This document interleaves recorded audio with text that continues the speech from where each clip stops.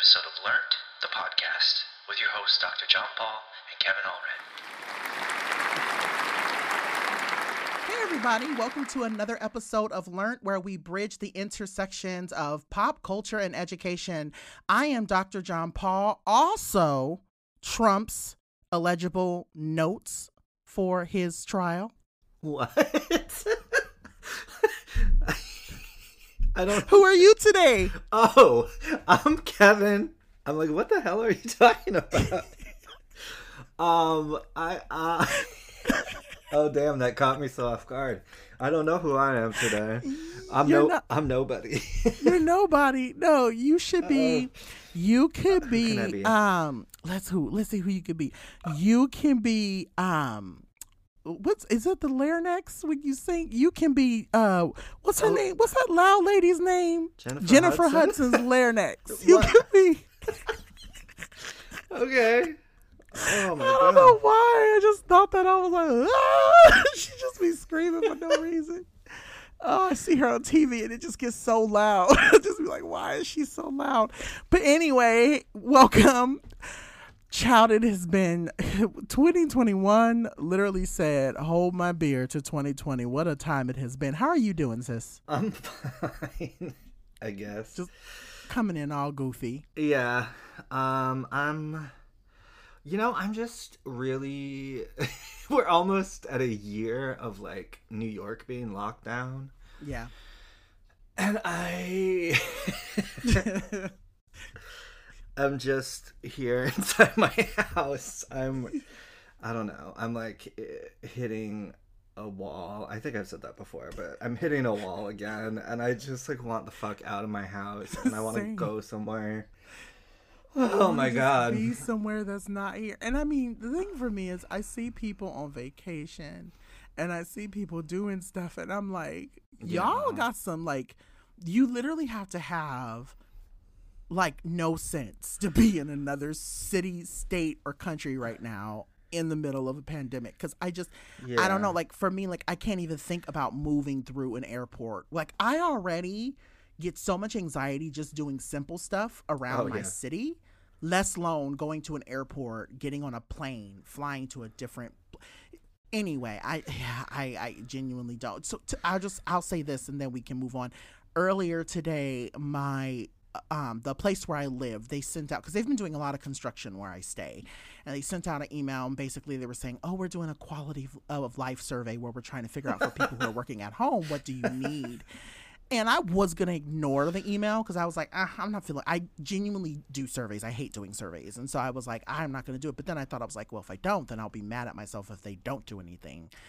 Or they do something I don't like. So I did the survey. And at the end, it said, was there anything else that we could do to help you, in terms of working from home? And I was like, please help. Please help.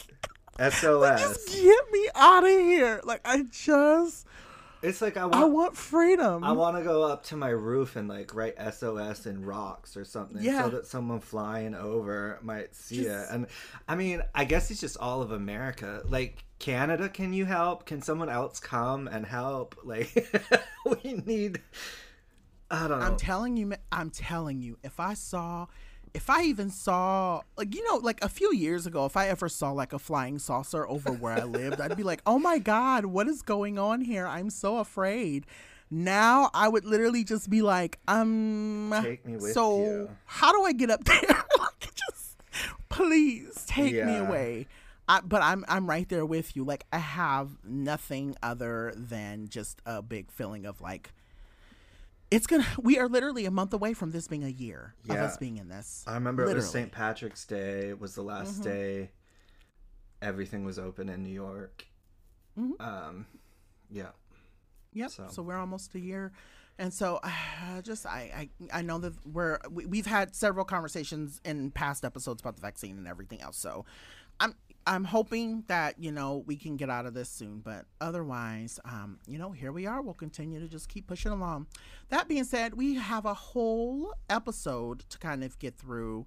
And yeah, I mean, we're definitely going to chop it up this week. We have a lot of things that we wanted to talk about. So, I pinged Kevin at the top of, or I would say at the end of last week, and I had asked them if they watched the Britney Spears doc. So I'll say this before we get into the conversation. This entire conversation will not be about the Britney Spears doc, but there will be a lot of conversations that will be adjacent to it.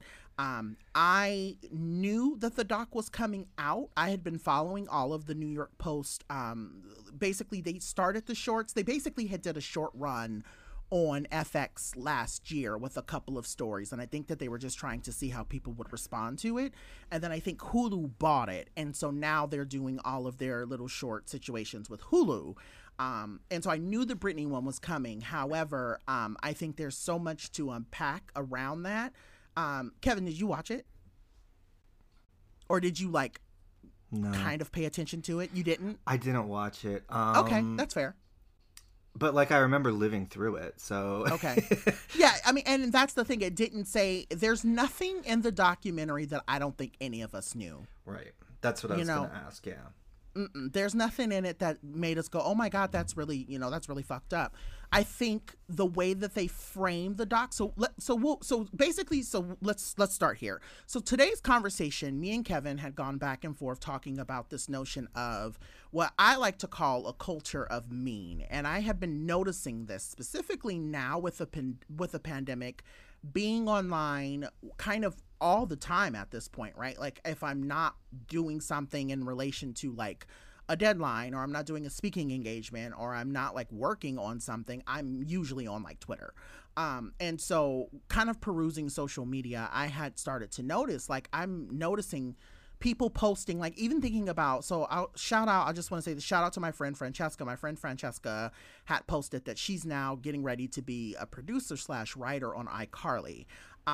And someone had jumped in her mentions and was just basically spewing you're on this show now, and you're not a lesbian, and blah, blah, blah. And I'm going, where did this come from? Why do people feel the need every waking moment of the day to be mean to other people online? So when the Britney Spears doc premiered and I watched it last week, as I was watching through it, I was like, damn, people were so fucking mean to her.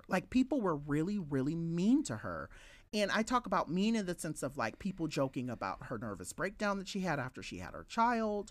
And I even looked at my husband and said, I think that the whole conversation would have been different. It would still have been the really fucked up conversation. Damn, they're being mean to her. But I also think that there was a part of me that said, what if this would have happened when social media was around? What if this happened in 2012 or 2013? How different the rhetoric around her would have been. So that's kind of what we're getting into today. I guess the question I have for you, Kevin, that we're going to jump into is where does it come from? Why are people so even, and you would think we're out of high school, we're out of the ages of being young. And I don't know. I don't understand why people are mean to other people online. And so watching that documentary, I had so many different triggers. So I wanted to know your thoughts of why are people so mean? Well, I think there's two things about the Britney Spears story. I don't actually think, do you think it would be different if it happened today? I think it would be worse. That's what I was saying. If it happened in that frame of because I think we didn't have our real great awakening around treat people better, do better by people until around 2014, 2015, which I like to call the Tumblr awakening. Right. I'm saying between that 2008, 2000, maybe 2012, 2013 frame, I felt everything would have been worse for her if that would have happened. Oh, but I think even still today it would be worse. So what I was saying is, there's two things about the badness or the meanness of, there's the meanness, which is one part, which is we weren't all online, so we weren't all throwing it into the ether for everyone to consume constantly, but the media was doing that. So the media had more of a role then. And then there's the other aspect of her dad being this total fucking douchebag that you know took control of all her money, and that's this whole other story where she's a grown adult woman who can't access her own can't access her own money and all of that stuff. So separating those two things, because I think that's the unique part about Britney Spears' story that could be taken and learned a lot from. I don't think it's as unique about what happened to her in terms of people being mean, because I think we see that still happening to celebrities today, and it's just like horrible things that people say. And who knows what any particular celebrity sees. Sometimes we know because they get online too and like shout back at it, right? But like thinking about someone like Demi Lovato, who struggled with a lot of addiction issues, and the way people were treating her, and and this also gets conflated with like being a fan of someone, right? Because I'm actually I was saying I'll get dragged for this, but I'm like a 0% fan of Britney Spears. Her music came out, I was not into it at the time. I am still not into it. I think in terms of like talent, she's a pretty mediocre in terms of the songs and the stuff she puts out. But that's the same with the majority of pop artists that come out. A few kind of rise to the top and become artists that are more long-standing, but pop music really is this kind of fade in, fade out really quickly kind of thing. So that doesn't mean that I think what happened to her is like good or warranted or anything like that. It's like we have to divorce the being a fan of someone's music and how they're treated as a human being. Right. During that same time, I also think of, and maybe it's the visual of like, Britney famously shaved her head. Sinead O'Connor also went through a lot of stuff at the time, and she sure did. For protesting, like for no fault of her own, she protested the, Catholic Church ripping up the picture of the Pope on SNL. Yeah, I was gonna say that. And she got banned from SNL. One of, I think maybe still the only artist that's banned from SNL. Maybe there's a couple more, but and then seeing her like mental health collapse in later years. Stuff that happened with the Dixie Chicks that was, there's I'm all sure these, it impacts them still. Yeah, there's all these different, not to minimize one or say one's worse than the other, but there's all these aspects of how mean people are to celebrities. I guess maybe thinking, well, before, I think part of it was thinking, oh, my opinion doesn't reach them. I make a mean joke about Britney Spears with my friends. That doesn't escalate up to her ears, say. Right. But we don't take into account what the media was doing at the time that does definitely get up to her. And today, you can be a nobody, 5 followers, make some kind of tweet, and just because the stars line up at that moment, it goes viral, and then enough to where it gets to them. Yep. Yeah, and they hear it, or their team hears it and tries to keep it away from them.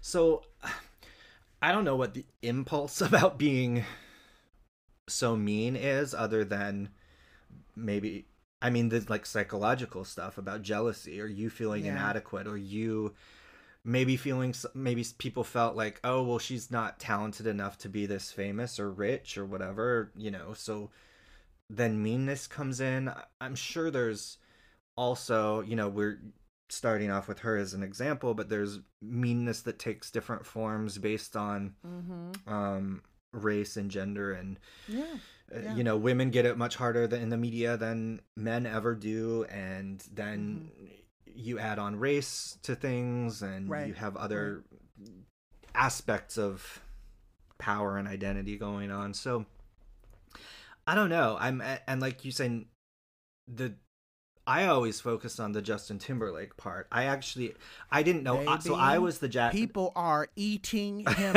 up this week, and he deserves it. Right, he deserves it. But it's funny to me because it's like, where were you? Like I've hated Justin Timberlake since he did, and I wasn't following the Britney stuff as closely. But the Janet Jackson moment was the moment I swore him a lifelong enemy of mine. Gotta go. Yeah. Because like what you did to Janet Jackson, who, by the way, she was a legend at that point, and he like dragged her down. Britney was up and coming, not to say these are different or whatever. Right. But Janet Jackson, think about how this young white guy ruined the career of this legend. It would be like, I mean, Janet Jackson at that point was like Beyonce today, not in terms of the artistry, but in terms of the popularity. I think for me, it was me watching her, and I think that's the thing I'm thinking about too. Like when you talk about meanness per se, like the meanness in the industry, the meanness outside of it, she had to rebuild herself back up to being like just this revered, I'm Janet Jackson. Like it felt like between 2004 and maybe 2000, right around maybe 2008, 2009 when Feedback came out, there was this lull around when Damita Jo came out that she was basically struggling. Like it was like Damita Jo wasn't moving.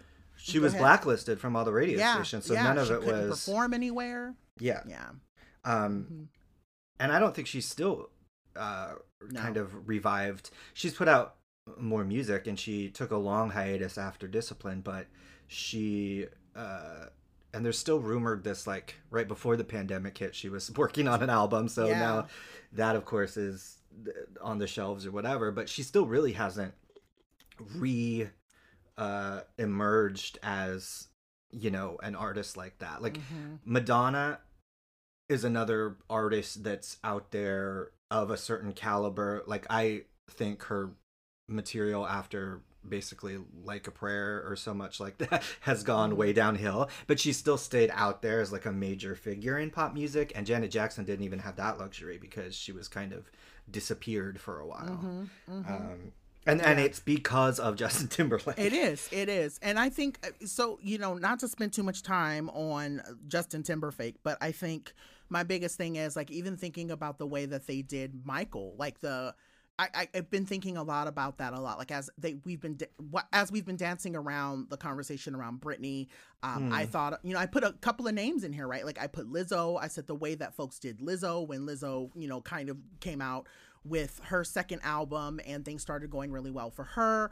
The conversation around Chloe Bailey. So like, I don't know if you're following what's happening with, you know, with Chloe and Halle, but that's also a part of the internet that's been really mean. And so taking it back to my thought around even Michael Jackson, this idea that he didn't really start becoming like, it didn't seem like he started losing his mind until media got to him, until they started calling him, you know, Wacko Jacko and all these other things. And so it's just, you know, I think about this and specifically the reason why I think I kind of mentioned this and I think about this as somebody who grew up being severely bullied. Like I was bullied from the time I got to public school to the time I graduated. And even, you know, in the MySpace days, you know, I would have people leave me really cruel messages in my inbox, right? Now, you know, it's very interesting because I don't get bullied as much online, but I am very much in the mindset of like, it's nice to be able to like block people the way that I didn't really have a chance to do when I was in high school. But, you know, I think about it from that perspective of like, we don't talk enough about the societal impacts that, and again, I don't want this to sound elementary when we talk about bullying, but I think there becomes this whole, and this is what I call it a culture of mean. And I think what we have not really given a lot of thought or a lot of time, or we've not really talked about enough, is how this culture of mean manifests and how it continues to move in so many different facets. And so it's like, okay, the entertainment industry, we know the entertainment industry is trash. We know that, you know, people are going to have thoughts and opinions about different artists because, again, artistry is left up to be critiqued. Okay, fantastic. We hear that. But when you start calling someone, you know, if you're trolling someone for being, you know, confident in their larger body, or you troll. And I mean, that's a big part of the reason why I've never put, you know, I have friends who have recently started putting like, you know, I'm fat and I'm proud, and they're putting like shirtless photos on, you know, their Twitter and stuff or on their Instagram. And I'm going, girl, I ain't never doing that, because I know in my heart of hearts that even though I am such a better person now, that I would say that 14, 15-year-old person that lives inside of me is fearful of what other people have to say, because the culture of mean is awful. And in America, it thrives in so many different ways. And so I had even put on here, like, talking about like working in education. I don't know what your experience was like working on a college campus, but even working on a college campus, I'm going, aren't we like adults? And y'all are still acting like children in a sandbox. Like, BCCing people that aren't supposed to be BCC'd on emails, or going over to people's offices and being like, oh my God, I heard so-and-so got written up for X, Y, and Z. Like, why? Like, why are we so, as a people, invested in the demise of other people? I think that's been the biggest question I've had for a very long time. Right. And I think what becomes an interesting conversation, a more interesting conversation for me is, we talk about bullying in terms of, or being mean, the culture of meanness around, I guess, marginalized people as victims. But once you broaden out this whole thing, it's not just marginalized people as victims, it's also marginalized people that are mean to other people too. And so the question becomes, just to use an example for me from academia or whatever, there's levels to this, because I'm, say, an adjunct instructor. I don't have power in any sense in a department, and I worked in a women's and gender studies department, supposedly feminist and supposedly equitable and all of these things. So I'm a white man, but meanness and a form of bullying sent my way by people with power over me, who could be white women, black women, whoever, white men, even in some cases.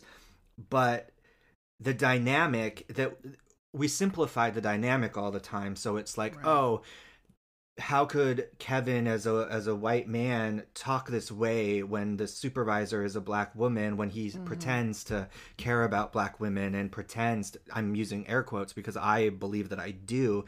But the power dynamic in those situations, if a black woman with tenure is the person above me, and in some situations took away the opportunities I had while things were going on behind the scenes, being passed to me about how a particular person really didn't like me and had no particular reason for disliking me, but then had the power to also take away my paycheck from it, then that becomes a different story. But what the public sees is me speaking out against other marginalized people, which I would typically not do, right? But when you take into these power dynamics, and that's something about academia that should be, and that's not to say that there aren't also a lot of black women as adjuncts. And that's why I actually stepped back and said, fine, I don't want this. Give this position to someone else, because this isn't worth it. But I think you should still talk about this, because there's a culture of bullying going on, and you use marginalized status to deflect that you are also the bully. Right. Even among people of the same, you mentioned Lizzo as an example, people bullying her for being comfortable in her skin and living the way she wants to live. But then, you know what? On the flip side, I also saw not too long ago folks from the woke left, woker than thou, bullying her because she said she was going to go on a cleanse at one point. Right. And then, of course, all the people that had supported her for living comfortably in her body come at her in the same mean ways that the bullies from the other side come at her, being like, oh, now she's fat phobic, and now she's da-da-da, and now she's anti-fat, which isn't the case. You throw around all these huge systemic oppression words, and it sounds, and it has more of an impact on a person than just saying oh, you called me an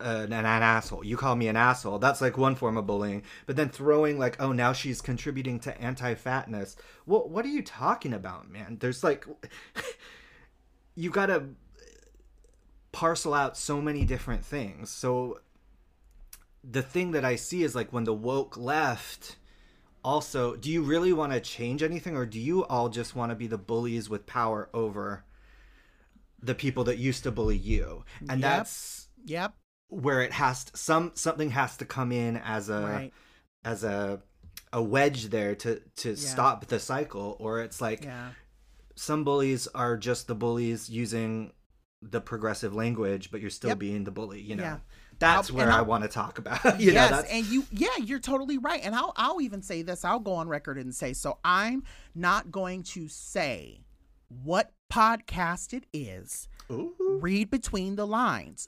I actually, for a very long time, was very supportive of a podcast, and I loved it. I loved both of the people on the podcast. I loved the ways that they talked about very nuanced conversations, kind of like the way we do on our I feel like on our podcast. I've had people reach out and say, you took a topic and you took a concept and you made it so much more digestible for me to be able to understand. So I was like, okay, great, fantastic. When I first found it, I thought it was amazing.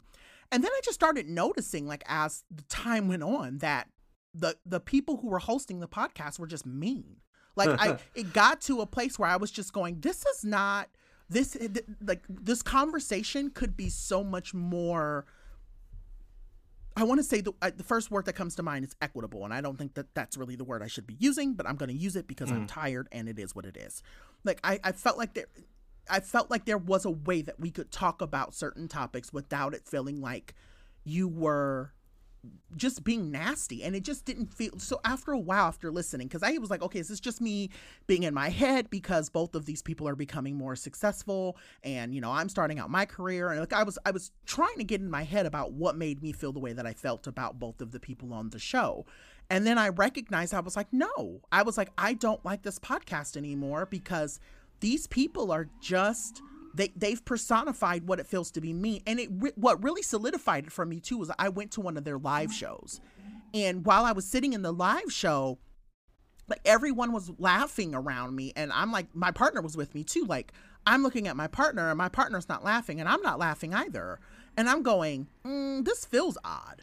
And so I think that that's the thing for me. It's like, I just, I'm constantly in this mindset of like, I will catch and I think that this is also something, having a therapist has helped me a lot too. Like, in what ways are we deflecting our own hurt onto other people?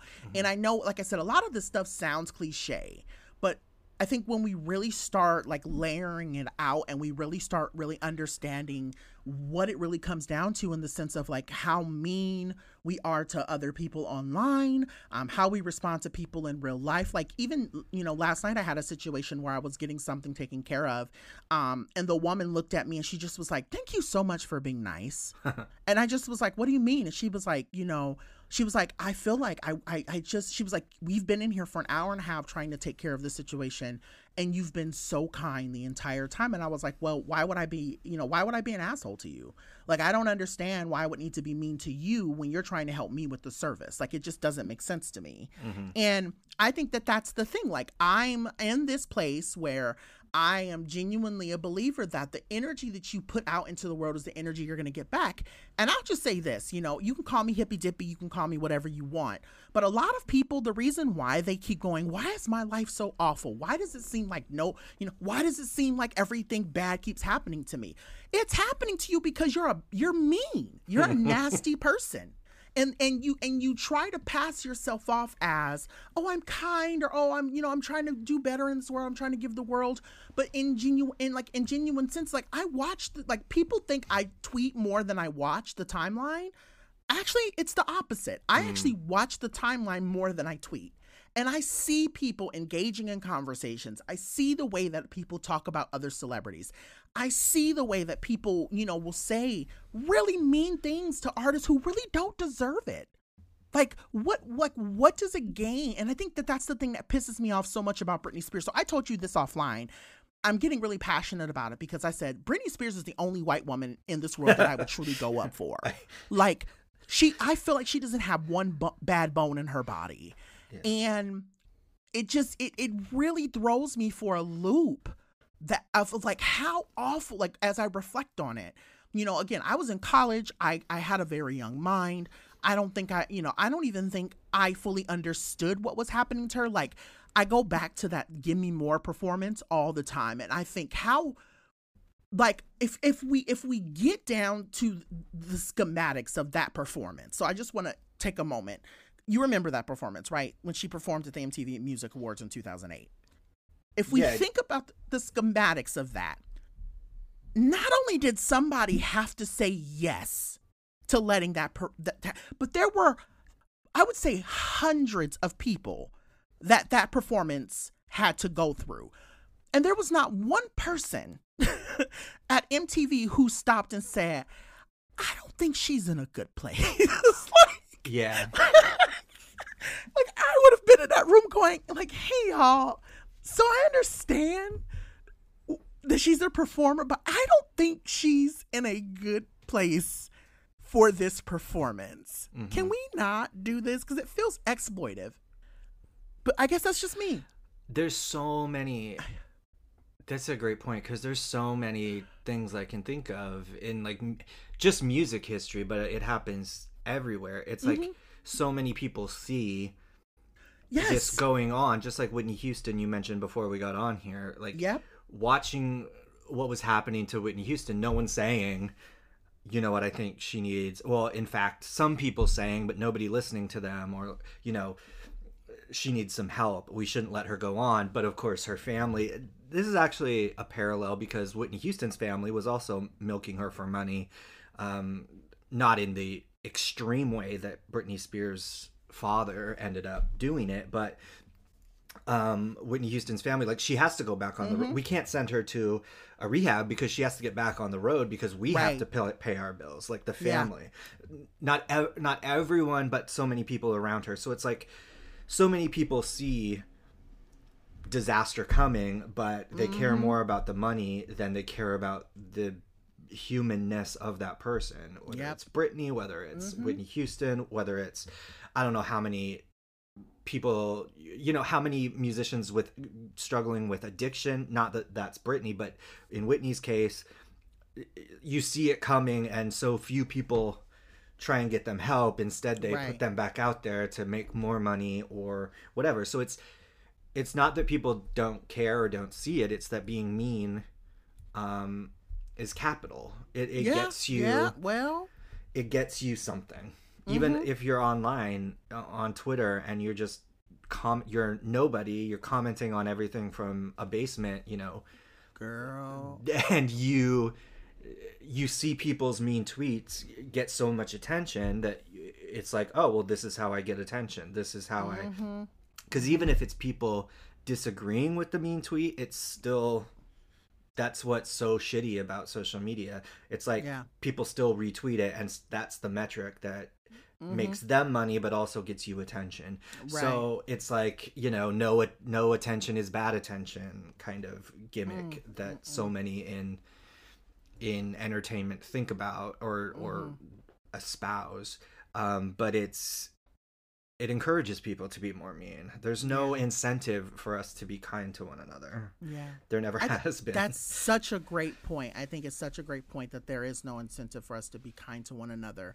And I think that, you know, when you think about this idea of like media as a whole, and this is the reason why I think the reason why we're having this conversation, because I think some people may say, okay, well, what's the point? Why at, you know, the 33-minute mark is, you know, Kevin and John still dancing around this conversation around being a bully? And I think for me, it's like there were 2 or 3 things that hit my mind when I decided to kind of like type up our notes for our producer notes, quote unquote. I'm starting to call myself a producer because obviously we have to produce a show, and this is a show.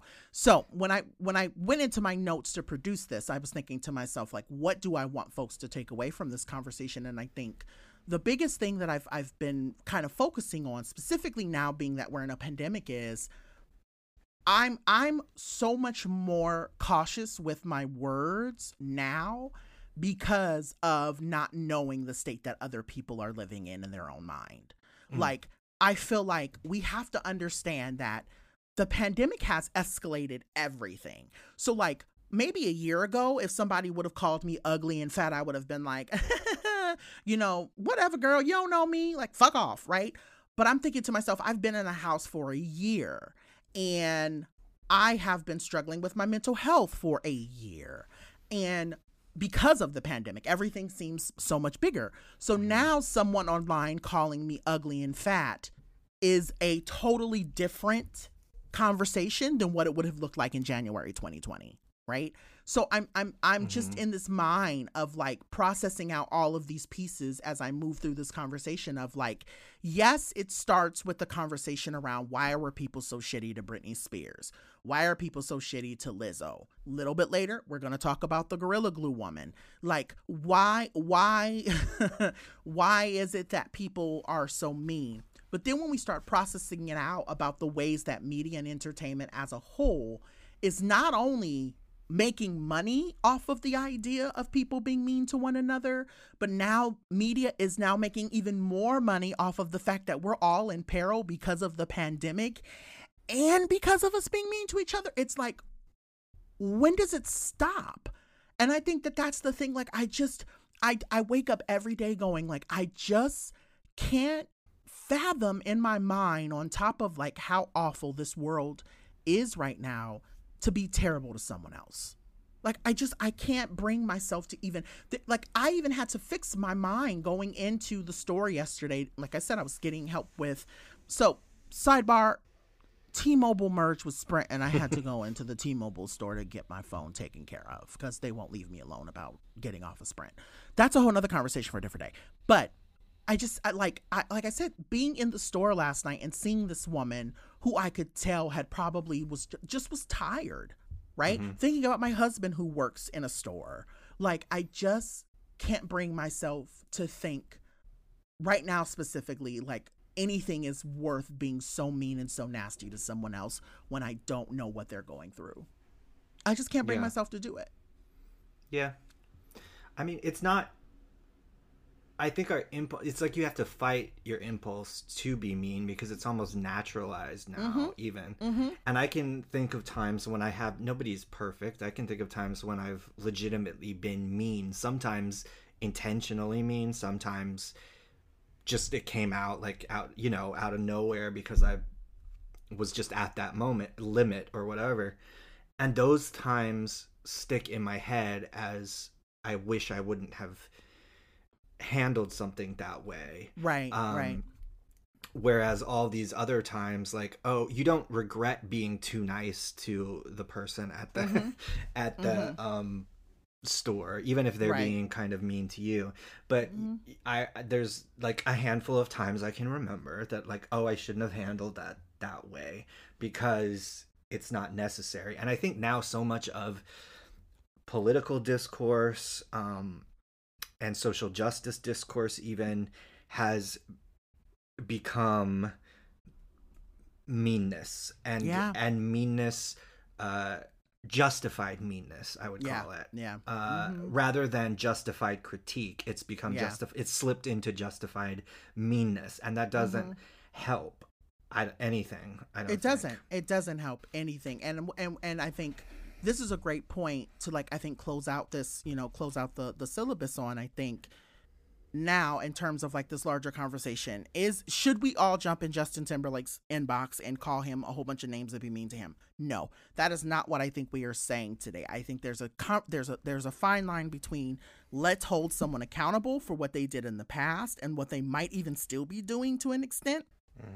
And let's have a conversation around what does accountability look like, even because even Tyra Banks. I think a lot of people are saying Tyra Banks was a mean girl back in the heyday, right? She was so mean. She was so mean to those girls. I'll never get over the fact that she shaved off some of those girls' hair and sent them home, like the very next episode. Like, so there are a lot of people that are even saying that still. Like, Tyra needs to be held to the fire about the way that she was mean to these women back in the early 2000s.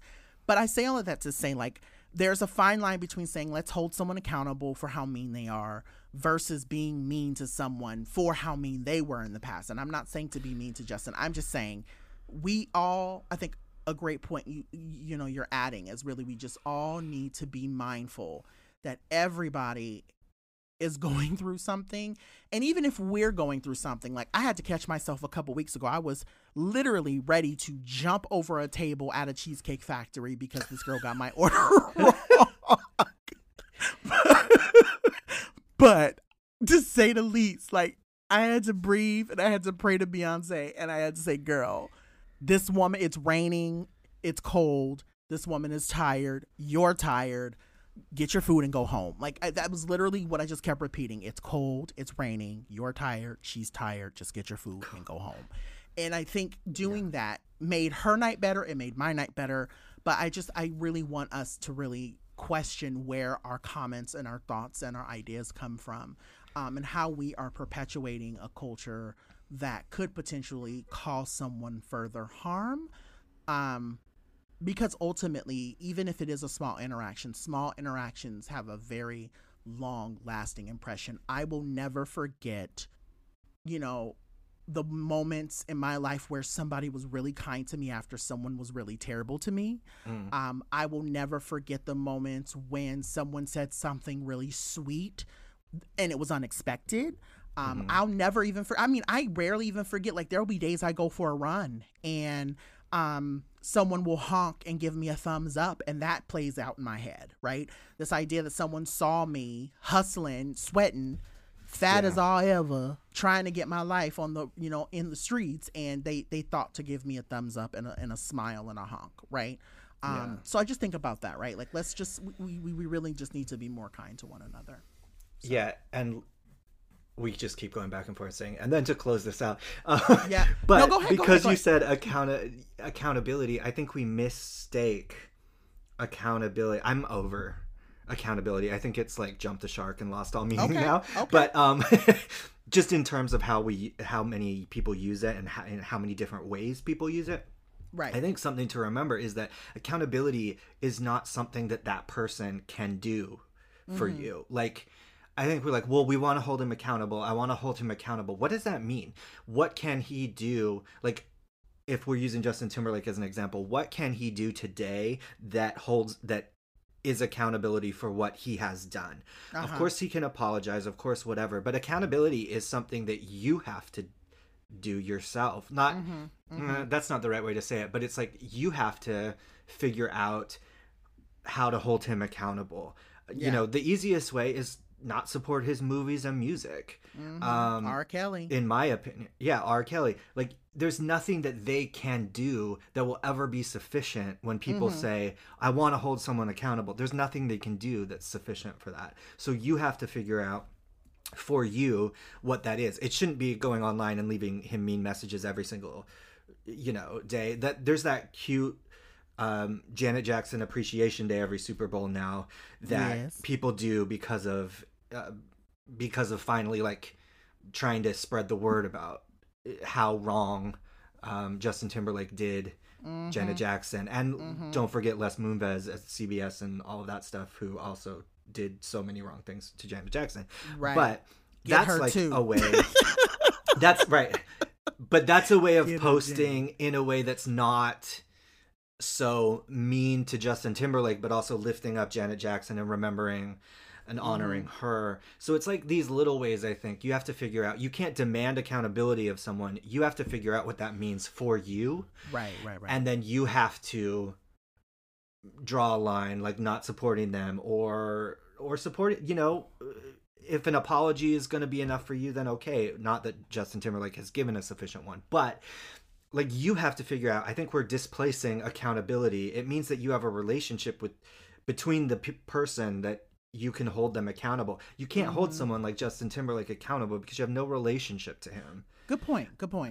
But you do as a fan or a consumer. So, well, I think he got his due diligence when that last album he tried to put out didn't sell. Well, that was me kind of snickering through Target when I saw that they had that big stand and it literally every single rack was full, and I was like, okay, so all right. And there you go. Like, that we should like give a little round of applause for that, because that's one way. But other than that, you can't demand something of him that he's never going to give you as just a random person that does or doesn't buy his music. That's you have really to figure good point. that out. But that's like a whole other episode where we could talk about what does accountability even what fucking does true mean accountability anymore. look like.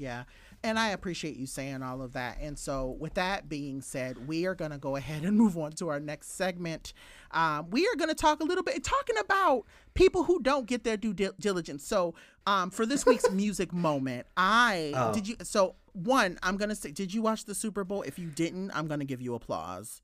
Oh, no, I did not. Yay! Okay, good. Okay, so we're on the same plane here. I just saw those like photos of that many people in the stands, and I was like, oh, 25. I know they were vaccinated or whatever. Most of them, I don't care. It's still just like a jarring sight to see. Yeah.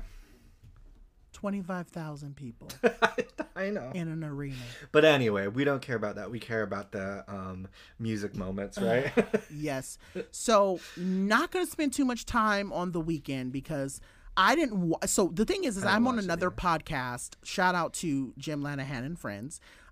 And so we were recording during the time of the Super Bowl. I honestly don't care about the Super Bowl either. I do enjoy peeking in for the music. The Weeknd, I don't.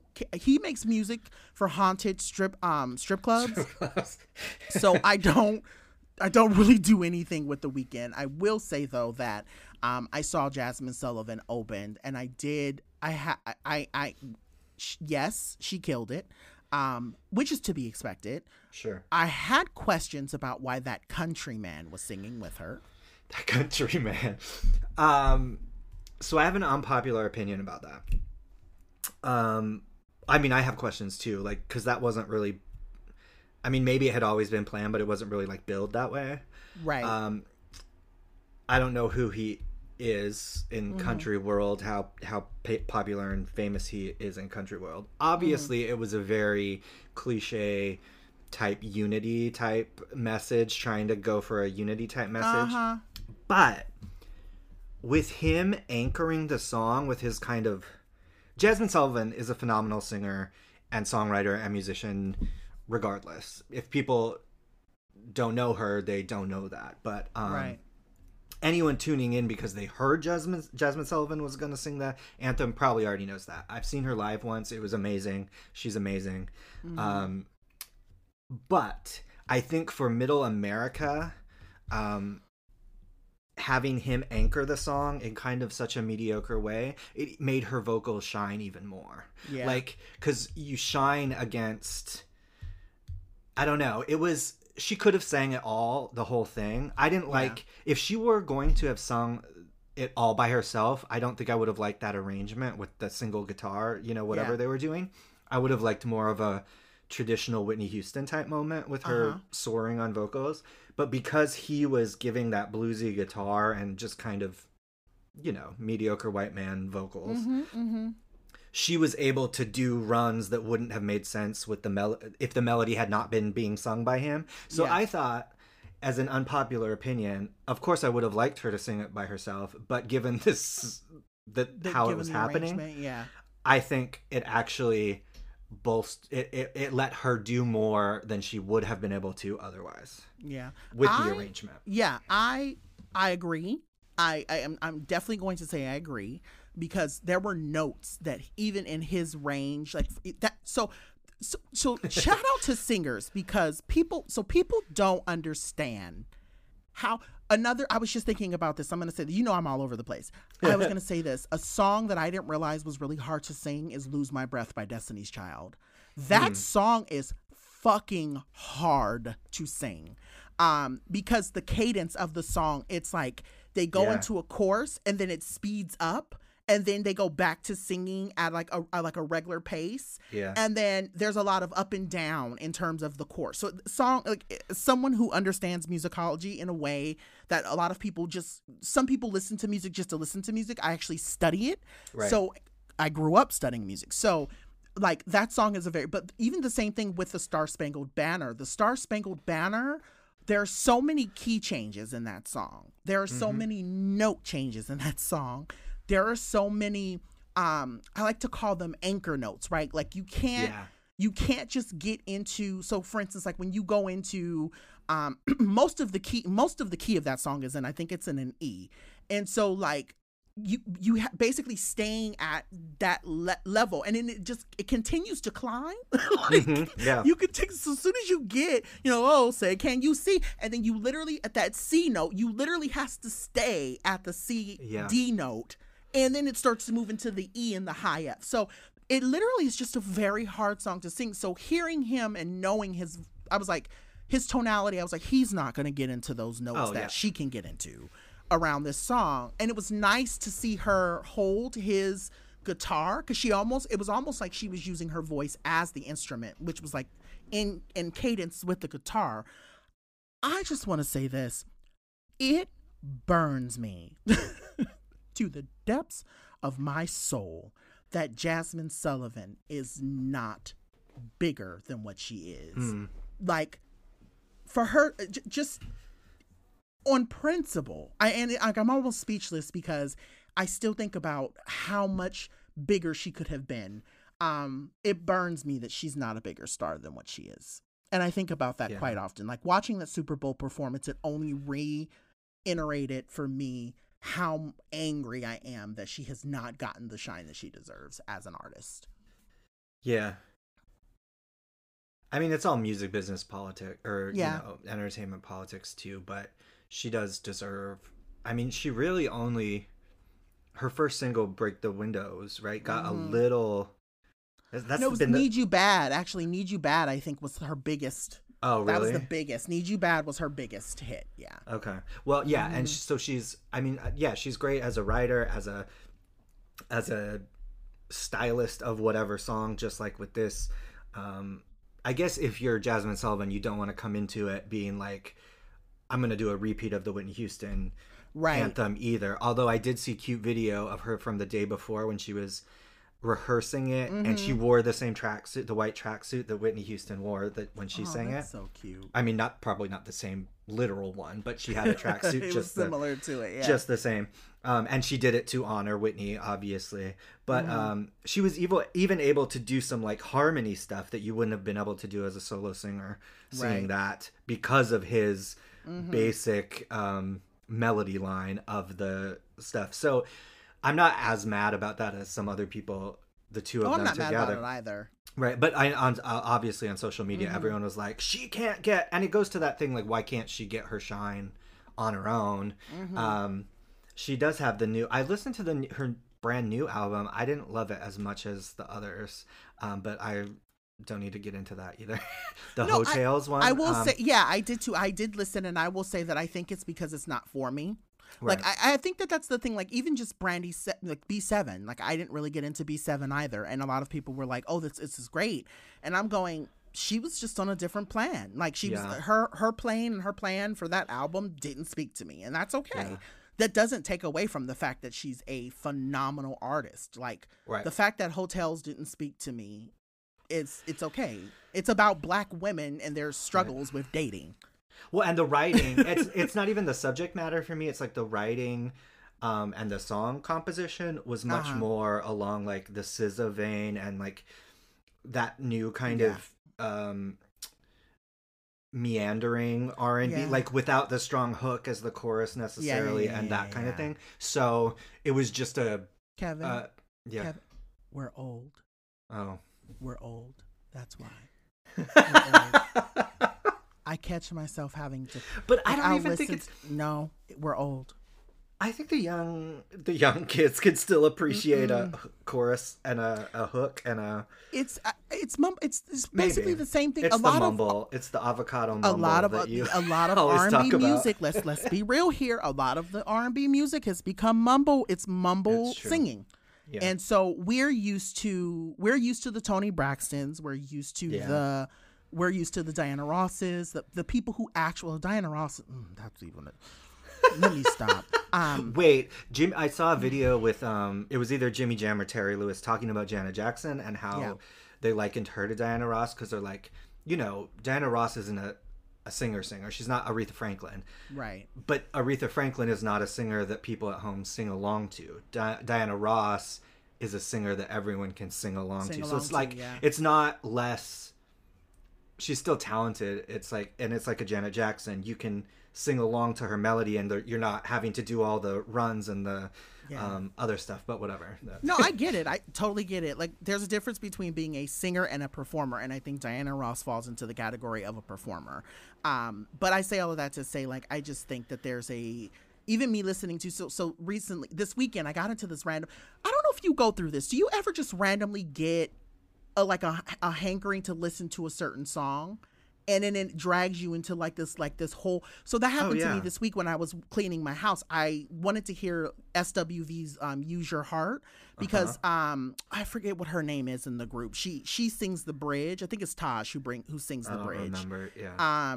And she's the one with the heavy alto voice. And I love that song for the fact that she carries the bridge so well in that song. I like Coco's voice, but sometimes it can be a lot. I say all of that to say, like, I got dragged into this very deep R&B hole of like 90s R&B where I was like listening to like old school R&B songs I hadn't even heard in ages. And I say all of that to say, like, I recognize that I'm just a 90s kid, like, in terms of music. Like, I'm never going to be able, once I get to 2005 or 2006, it ends. Like, everything after 2006 for me is, I have no interest in it. So, I don't know what that is, but that's just me. Like, I guess I'm just an old head when it comes to music. I don't think, I think this Jazmine Sullivan project isn't like an album. It's like more of a EP in between. And I think she will go back to more of what the sound of more of what she had before. I don't know. But yeah, this went a little too mumble avocado singing for me. And of course it had all those same, it had all those artists that are known for that on there too. Yeah, it's a little... And I can't even. I will say though that I am a big Ari Lennox fan, and I don't know why that song didn't hit me because I love Ari. But like I said, it's just I don't think it's for me, and that's okay. So So with that being said, the musical moment. Go give Jazmine Sullivan a couple of spins if you are not keen or if you don't know her. I music, recommend the third album the most. Yes, what's it called? That's Reality Show. Beauty Show. Reality Show was her best work. I think that's the best one. Yeah. Reality Show is definitely the best work. So there's that. We're gonna move into my love of trash television. Are you watching anything that you want to tell the people? Look, I would tell the people because I'm not ashamed of trash TV, but I actually, over the last year at least, I can't watch it because I guess the world is so trash that I can't. Yeah, you don't want to compound it. I find myself watching serious things or, you know, like drama because I used to watch all of it, all the Housewives, all the everything, you know, and I just, and maybe it's also that I'm getting older, but I also think the shows are getting worse. They are. Like, even though I'm from Utah, I kind of wanted to watch the Salt Lake City Housewives. I was going to ask you what your thoughts were on that. I watched the first episode. I just couldn't get into it. And just like with the others, I can't get into the new seasons. It seems like watching their problems now is too much because I'm like, I can't even leave the house. I can't even leave the house. I don't care about your stupid. Right. Me and my husband have fallen into the trap. And I say fallen into the trap. I don't know how this happened. So I used to be very anti-watching My 600 Pound Life because I was always worried that I was going to become 600 pounds. No fat phobia. I'm just saying I like to eat and it's a thing. Right. So I was always like, I don't want to watch the show because it gives me anxiety. And then we just recently started watching it. And I'm not going to make any comments about the people specifically on the show because, like I said, I don't want this segment or this part to become fat phobic.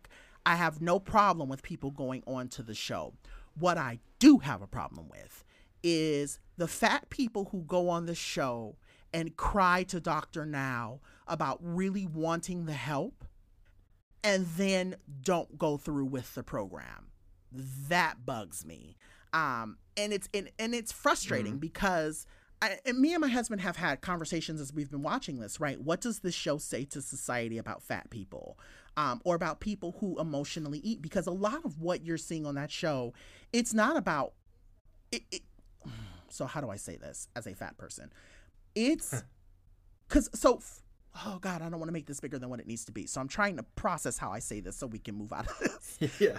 I have processed with my therapist a lot. So the reason why I'm overweight is because growing up, I was extremely poor and food was a privilege in my household, if that makes sense. We didn't have, I didn't grow up in a household with a lot of food. Right. Like we would at times have a lot of food because obviously my mom was on food stamps and yada, yada, yada. However, by the time we got to like the 15th or the 16th of the month, there was no food in the house. So when we did get food again, we would overeat because obviously, yay, food. So I catch myself doing that as an adult now with a very decent, I'll say decent, expendable income. I will catch myself over buying food when I go to like drive-thrus and stuff because I know I can, right? I have the money in my bank account to buy two number 7s from McDonald's is not going to hurt my bank account. That's where my mind is now. And so that's the reason why I find with a lot of the people on the show, they have these really strong connections to food because of emotional issues that they're carrying. And I wish the show spent more time talking about that than really showing these people struggling with losing the weight. Like, that's the only frustration I have with the show. But yeah, that's just the thought that I wanted to get out on the air. I mean, that actually mirrors what we were talking about before. There's no incentive to show that part because what reality TV people tune in is for the spectacle. Yeah, the rather spectacle. Than the, yeah. and then meanness comes out of the spectacle. Because if you want to focus on the emotional issues, you have to find kindness to right. and understanding and whatever. You have to think. Yeah. You have to think deeper. And so I watch the show like as a fat person. I watch it with a different lens. I don't watch it because of the look at them, struggling to get on the get in the bathtub, or look at them, ha ha ha that they. It's just it's for someone like myself who is, and I say I'm overweight. I recognize I'm nowhere near 600 pounds. I do recognize that I'm blessed to afford to have a Peloton.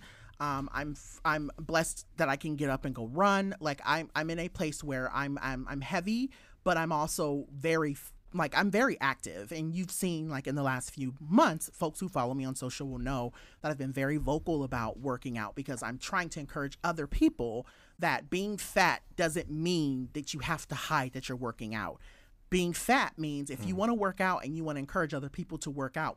I'm not working out to lose weight. I'm working out because I just need my body to move.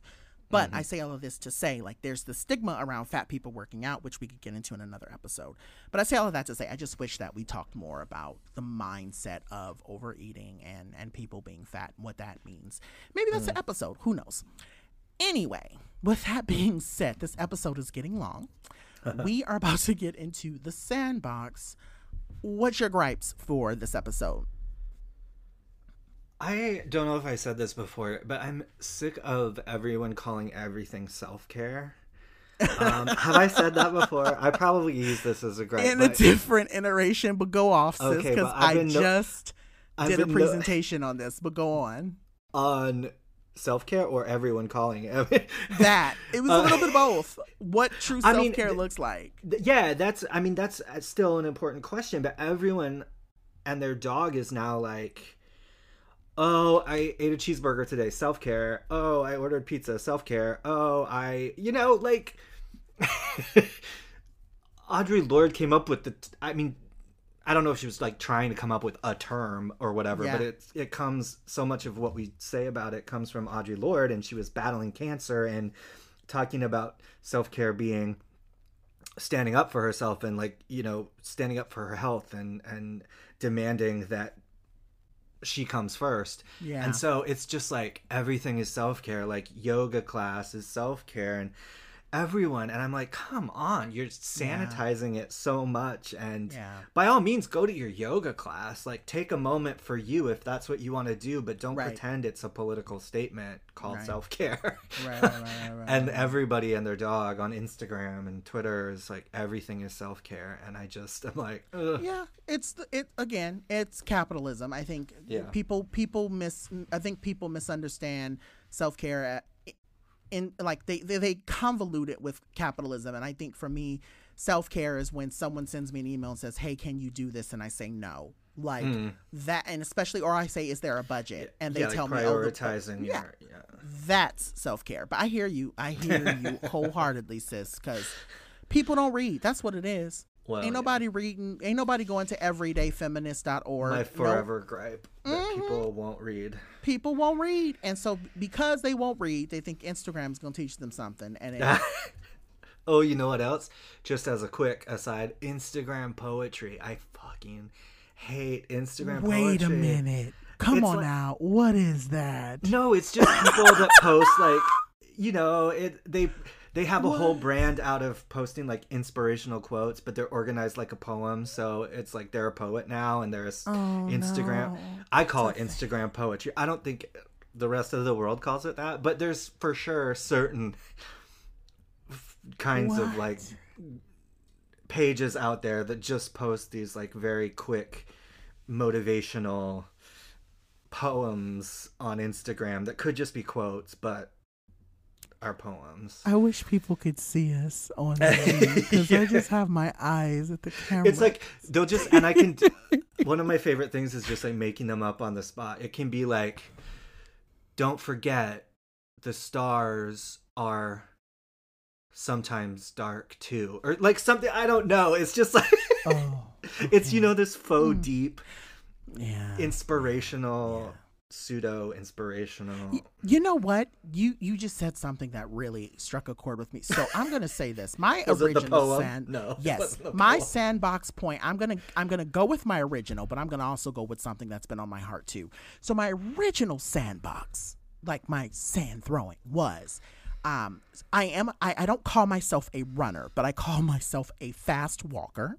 And as somebody who is fast walking / jogging most of the week, I spend a lot of time around my area. Long story short, people don't stop for pedestrians, and it really gets on my nerves. So if you see someone fast walking, whatever the case may be, stop for them. That was my original point. But you know what? Something else really bugs me that I have been really, it's just been mulling over in my soul, and I'm going to use this as mine this week. I am tired of everybody trying to be the smartest person in the room. And that's what I feel like a lot of this Instagram influencer situationship is. People trying to be the smartest person. Like I have people on the regular come to me and say, hey, Dr. John Paul, can you give me advice about how I can start my business or how I can become a speaker or how I can, and I will very really say, nope, I don't. No, I don't have any advice for you, because what works for me is not going to work for you. Right. So why am I going to pass myself off? You're still figuring it out too as you go. Girl. There are so many things that I still don't know. And I've been doing this shit for almost 6 years.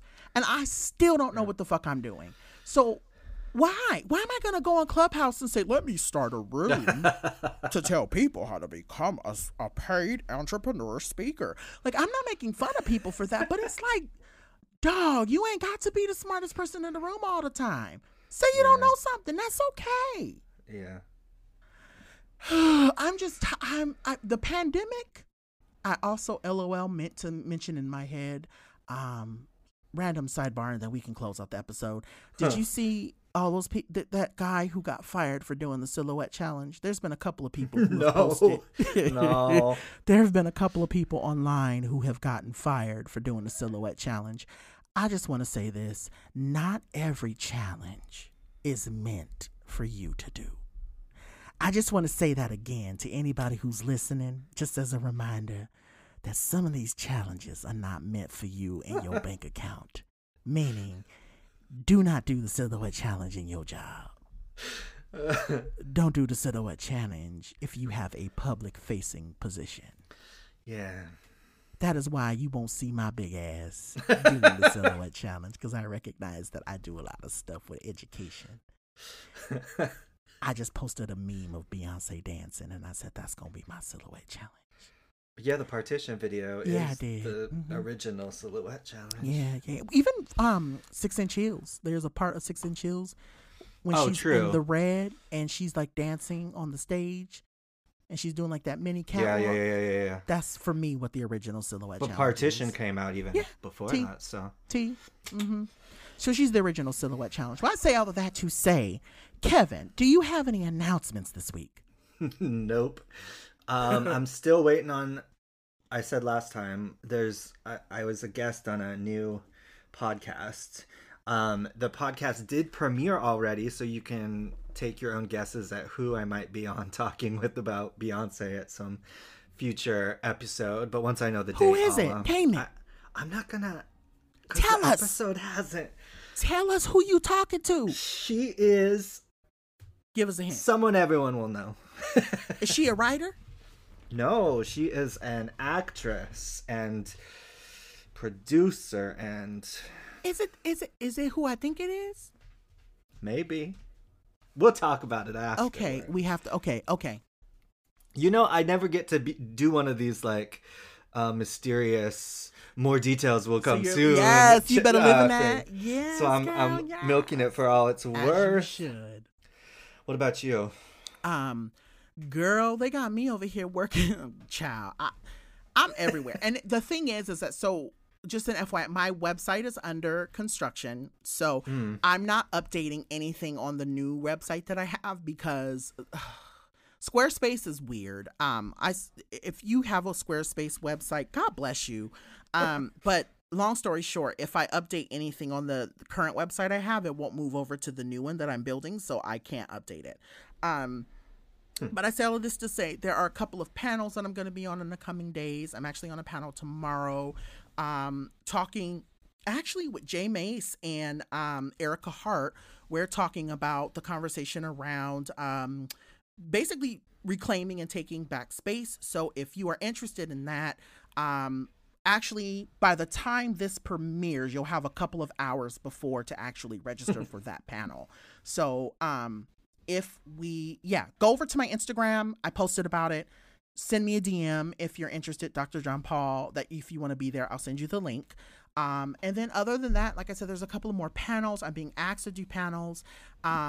Just really trying to keep my life together this Black History Month. I went into this month thinking that I was going to not be busy. And I think the universe laughed in my face. So I'm very much, I wouldn't say that I'm like, I don't want to be like, I'm booked and busy, bitch. Like, that's not what I'm saying. I'm just in this mindset of like, I'm really trying to do as much work as I can before people forget about Black people again until June. So that's basically it. Another side note, but did you see those stories? My home state of Utah is letting certain people opt out of Black History Month. I was like, if I was a teacher, I'd be like, okay, fine, I'll just teach it in March. Like, you opted out in February. You opted out in February, so you're going to get it move it to March. I don't know. But you're going to get this Black History in this class. God. Yeah. Doing me real proud back in Utah. Yeah. I think it's actually a small, like, it's not statewide or anything, but Jesus. No, I get it. It's just everything is garbage. Everything is garbage. But with that being said, thank you everybody for listening to this long. I would say our episodes are getting longer, and I'm happy about it. I'm actually quite proud that we're diving into these conversations in depth, and we are having fun. Find us on social media. Continue to take care of one another. Also drink your water. And make sure you lotion your elbows because they will be ashy. And we will catch you on another episode. Take care, bundle up. You have a lot of snow. Yeah, it's supposed to be more too, but it's like not that bad. It was last week, but this week is okay. Well, it's going to be raining here in Cali, so take care, bundle up, y'all. Wear your mask. Stay away from people 6 feet. And if you went to a Super Bowl party this week, go get a COVID test. That being said, talk to you soon. Bye. Bye. Why you only see in black and white, but you should be living